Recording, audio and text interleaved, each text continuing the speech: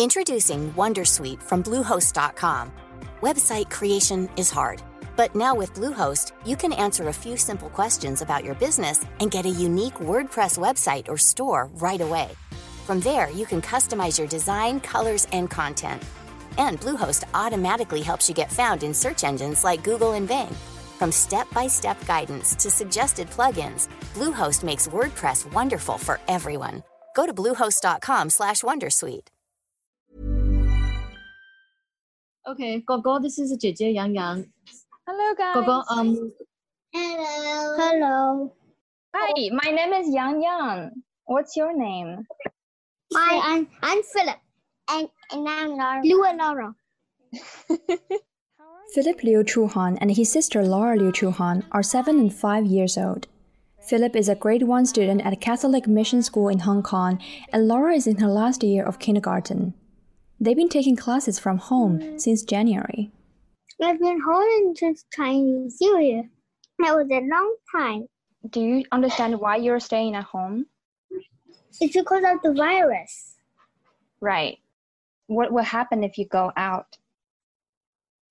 Then I'll be sick. Right. Hong Kong government ordered all schools shut until at least April the 20th due to the widespread of COVID-19. As of today, April the 1st, more than 1 billion learners worldwide are now being affected by school and university closures, which accounts for 90% of the total enrolled learners, according to the United Nations. I'm at home, at school and home. At home I also learn, at school I also learn. Do you miss going to school? Yes, I want to go to school because I want to meet my friends. I miss my teachers and my friends. I hope you will see them soon. In China, at least 260 million students and 15 million teachers had to migrate their entire offline learning and teaching activities online one way or another.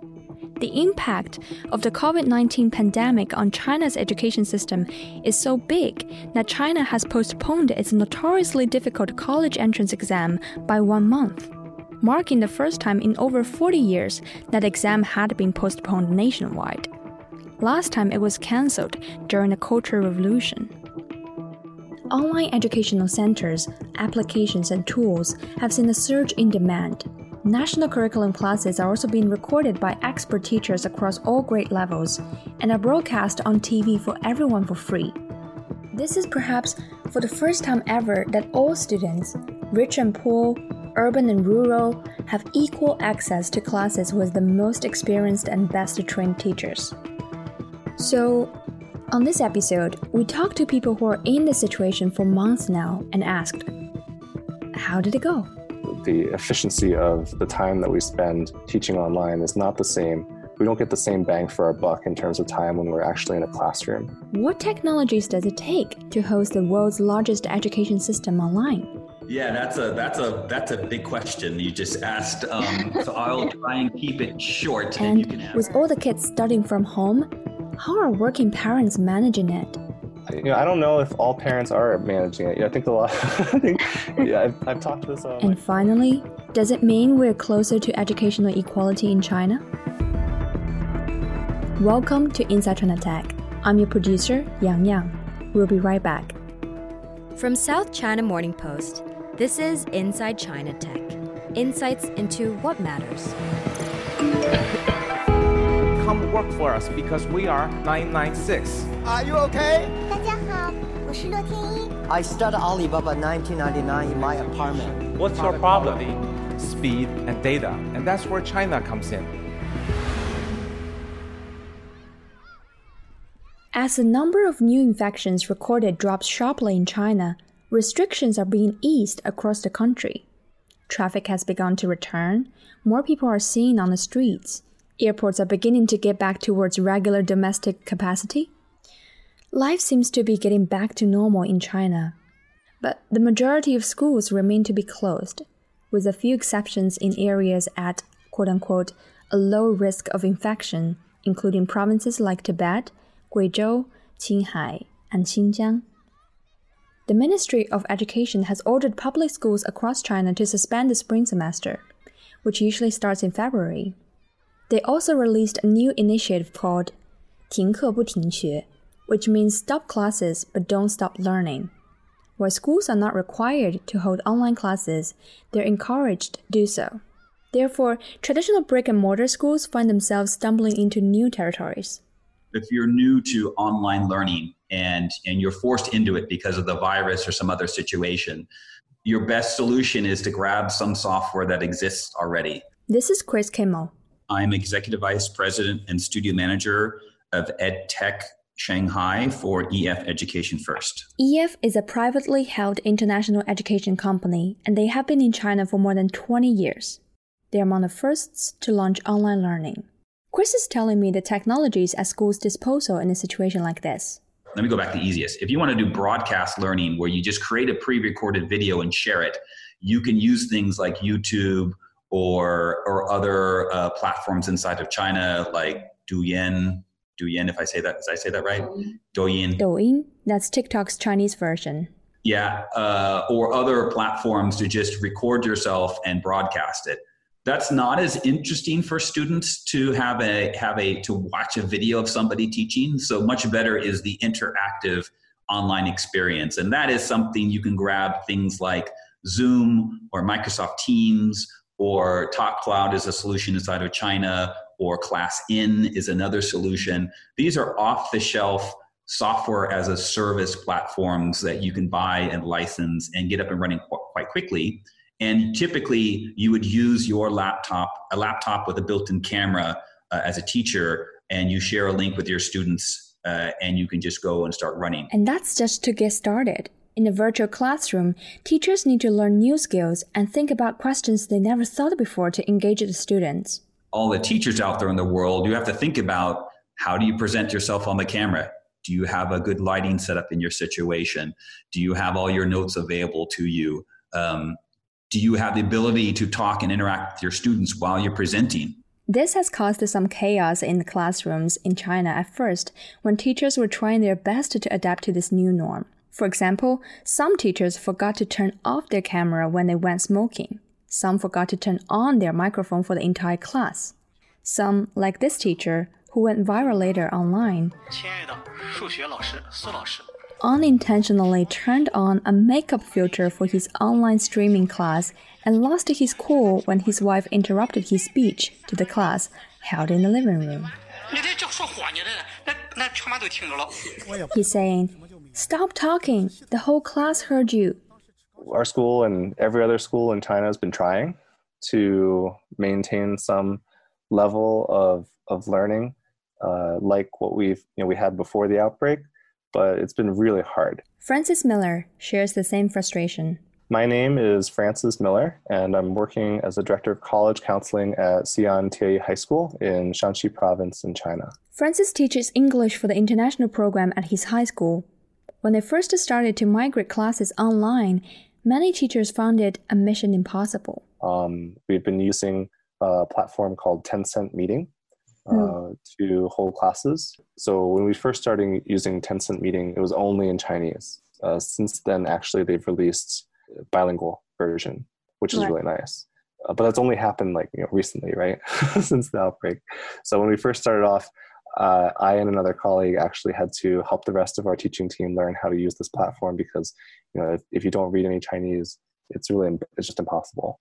Right. I think it was the same for other platforms too, like DingTalk. Alibaba's DingTalk and Tencent's Tencent Meeting are two of the most popular free software used by educators and students for online learning in China. By the way, Alibaba is the parental company of the South China Morning Post. And according to a recent interview with Chen Han, DingTalk's CEO, half of the nation's students, which is about 120 million, are studying on DingTalk. But however advanced the technology gets, there are always human issues. So anything that you have in a normal classroom, like any problems that you have with students, discipline or classroom management as a teacher, all of those problems will kind of be magnified or distorted in some way when you take your classes online. So a lot of other teachers have said the same thing. It's like, they'll have students log into a class And sometimes, unless you're able to have the students start their video feed, and they're able to have that kind of live face-to-face presence in your online meeting, you really don't know if the student's there or not. A lot of students log in and just walk away from their computer, or maybe their parents bring them some fruit, or the student, when you call on them in class, they take a while to turn on their microphone. Right. Or it's like a educational term we call leverage. It's like how much time you spend teaching and how much students actually learn using that time. And our leverage overall has gone down. The efficiency of the time that we spend teaching online is not the same. We don't get the same bang for our buck in terms of time when we're actually in a classroom. Being able to hold students accountable online is just way harder than in a physical classroom. That's been really challenging for teachers and really frustrating. Right. And right now, that responsibility does not only fall on teachers' shoulders. It kind of is transferred to parents, right? Because they are the ones who are with the kids. So how are they managing this? I don't know if all parents are managing it. I think I've talked with some of my colleagues, and I think a lot of parents, they've never had to manage, taking care of their household, and then also taking care of their kids' entire daily lesson plan, and like making sure their student is disciplined during learning time, which is all day, right? Right. So you'd be keeping their kids from playing games, or making sure that they do the physical education, the indoor physical education during the school day. Yeah, it even includes the daily eye massage exercises that students do in Chinese public schools. A lot of parents just are not used to having to hold their kids accountable for all of these activities, showing up on time, participating, and completing the homework for classes. So it's absolutely been really difficult for parents. Yes, parents have now basically become full-time teaching assistants, and they're struggling. But at least most households seem to be facing the same challenges. Across China, national curriculum classes are being recorded with some of the most experienced and veteran teachers, and are broadcast on TV free for everyone. As part of the Shanxi Education Bureau's initiative to stop classes but not stop learning, they have launched this TV programming for students, mostly for the benefit of students who are not in Xi'an, who are kind of in more rural areas. And so they have created a curriculum that's being broadcast on television. It's being taught by some of the most experienced and veteran teachers in Shanxi province. So it's kind of trying to make it's providing accessibility to classes and to outstanding teachers for students who are otherwise not able to go to school, or who maybe they're stuck in the outside of Xi'an, and they're not able to get back because of the quarantine restrictions. Right. Or maybe they don't have a smartphone or a computer at home. But I think most villages, most homes in rural parts of Shanxi have at least a television. So it's been a way to try to include some of those students who are outside of Xi'an. In February, the Ministry of Education launched a national internet cloud classroom, providing a full range of teaching materials and courses for students from primary school to high school. Higher education institutions are also sharing their classes with the public online. Top universities such as Tsinghua University and Peking University, basically China's equivalent of Harvard, are live streaming some of their classes on Douyin, China's TikTok, which have received tens of millions of views and attracted audiences who can fill up all the classrooms on Tsinghua's campus for 600 times. Technically, it looks like for the first time ever, all students in China, rich and poor, urban and rural, have equal access to educational resources that were infamously unevenly distributed before. So, has COVID-19 truly democratized education in China? So the question, are we actually closer to educational equality in China? Probably not. There are lots of factors that affect education. So it could be, the students families' finances or a school's own resources, whether it's equipment or the teacher quality and experience level, and so forth. But now that we have this outbreak, it's decreased the number of factors, right? So school resources are less of a factor now, and but how, on the other hand, it's also increased the impact of family resource and support. It's increased that impact on a student's education and achievement level.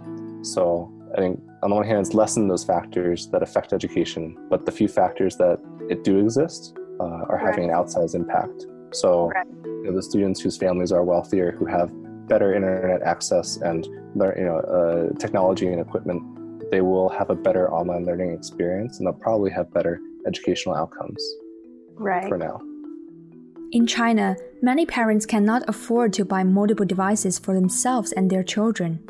According to government statistics, between 56 million and 80 million people in China reported lacking either an internet connection or a web-enabled device in 2018. I don't really like to speculate too much, but I think it's relatively safe to say that without access to classroom learning, it's really going to exacerbate the inequality that already exists. The students who are wealthier will have been able to take advantage of more learning resources in this time, whereas students who are not as wealthy will not have been able to. Private education companies like EF are ready to fill the gap where the public school's online education is falling short of. Yeah, so over the 3 weeks, starting with the beginning of Chinese New Year, we worked really hard to get 150,000 of our students in China online. So it was in the third week we were up and running and moving those students online. And after the outbreak, we were adding up to 10,000 students per day. Wow, that's on average. That's right. With more people sitting at home with nothing much to do, education companies like EF are offering free classes to entice people to learn something new in the hope of converting them to long-time users along the way. And in China alone, we made a commitment to provide 200 million RMB worth of free learning tools to both our existing students and general public. And there's been quite an interest in that opportunity we've given them. And because of the uptick we saw in China with people being interested in these online courses, that we've rolled it out recently in Italy. We're looking at Brazil and in other places to do something similar. So, are these temporary users going to be kept after the crisis is over? We don't know. But Chris is quite confident in the market growth despite all the challenges. Education is super important to Chinese people all over and throughout China. And so there is a fantastic market here. There's a thirst for more education from Chinese citizens, whether they're parents who want the best for their kids or to adults who want to learn something new. That's not going to change because the virus has been here. It's more about how are they going to learn, which ways are they going to learn. And I think that is, as an education company, that's what we constantly evaluate, what we've already had in the marketplace, what we've done by taking everything online, what we've done by offering new free programs to people. All those things are going to come together, and we're going to continue to invest in China because we think overall the growth of education in China still continues to grow. Despite its rapid growth during the pandemic, online learning is unlikely to dominate the education market. E-learning in general, I think it's really exposed the limitations of the software and technology that we have available. It's made it clear that it's possible to continue learning online. However, I think it's also very clear that it's not a replacement for in-person classes in school. Or this, Philip probably knew it already. I like school. What do you like about it? Sports, I miss, but playground, math, PE, English. That's it for today's show. I'm the producer, editor, sound designer for this episode. If you have any questions or pitches for future episodes for me, feel free to send me an email at yang.yang@smp.com. And if you want to know more about China's response to the coronavirus pandemic, catch our CEO Gary Liu on the TED Talks Daily podcast. For more stories about China Tech, head to smp.com/tech. If you enjoy this podcast, do rate us on iTunes or subscribe to us on Spotify, Stitcher, iTunes, basically wherever you listen to your pod. Alright, stay safe guys. See you next time. Bye!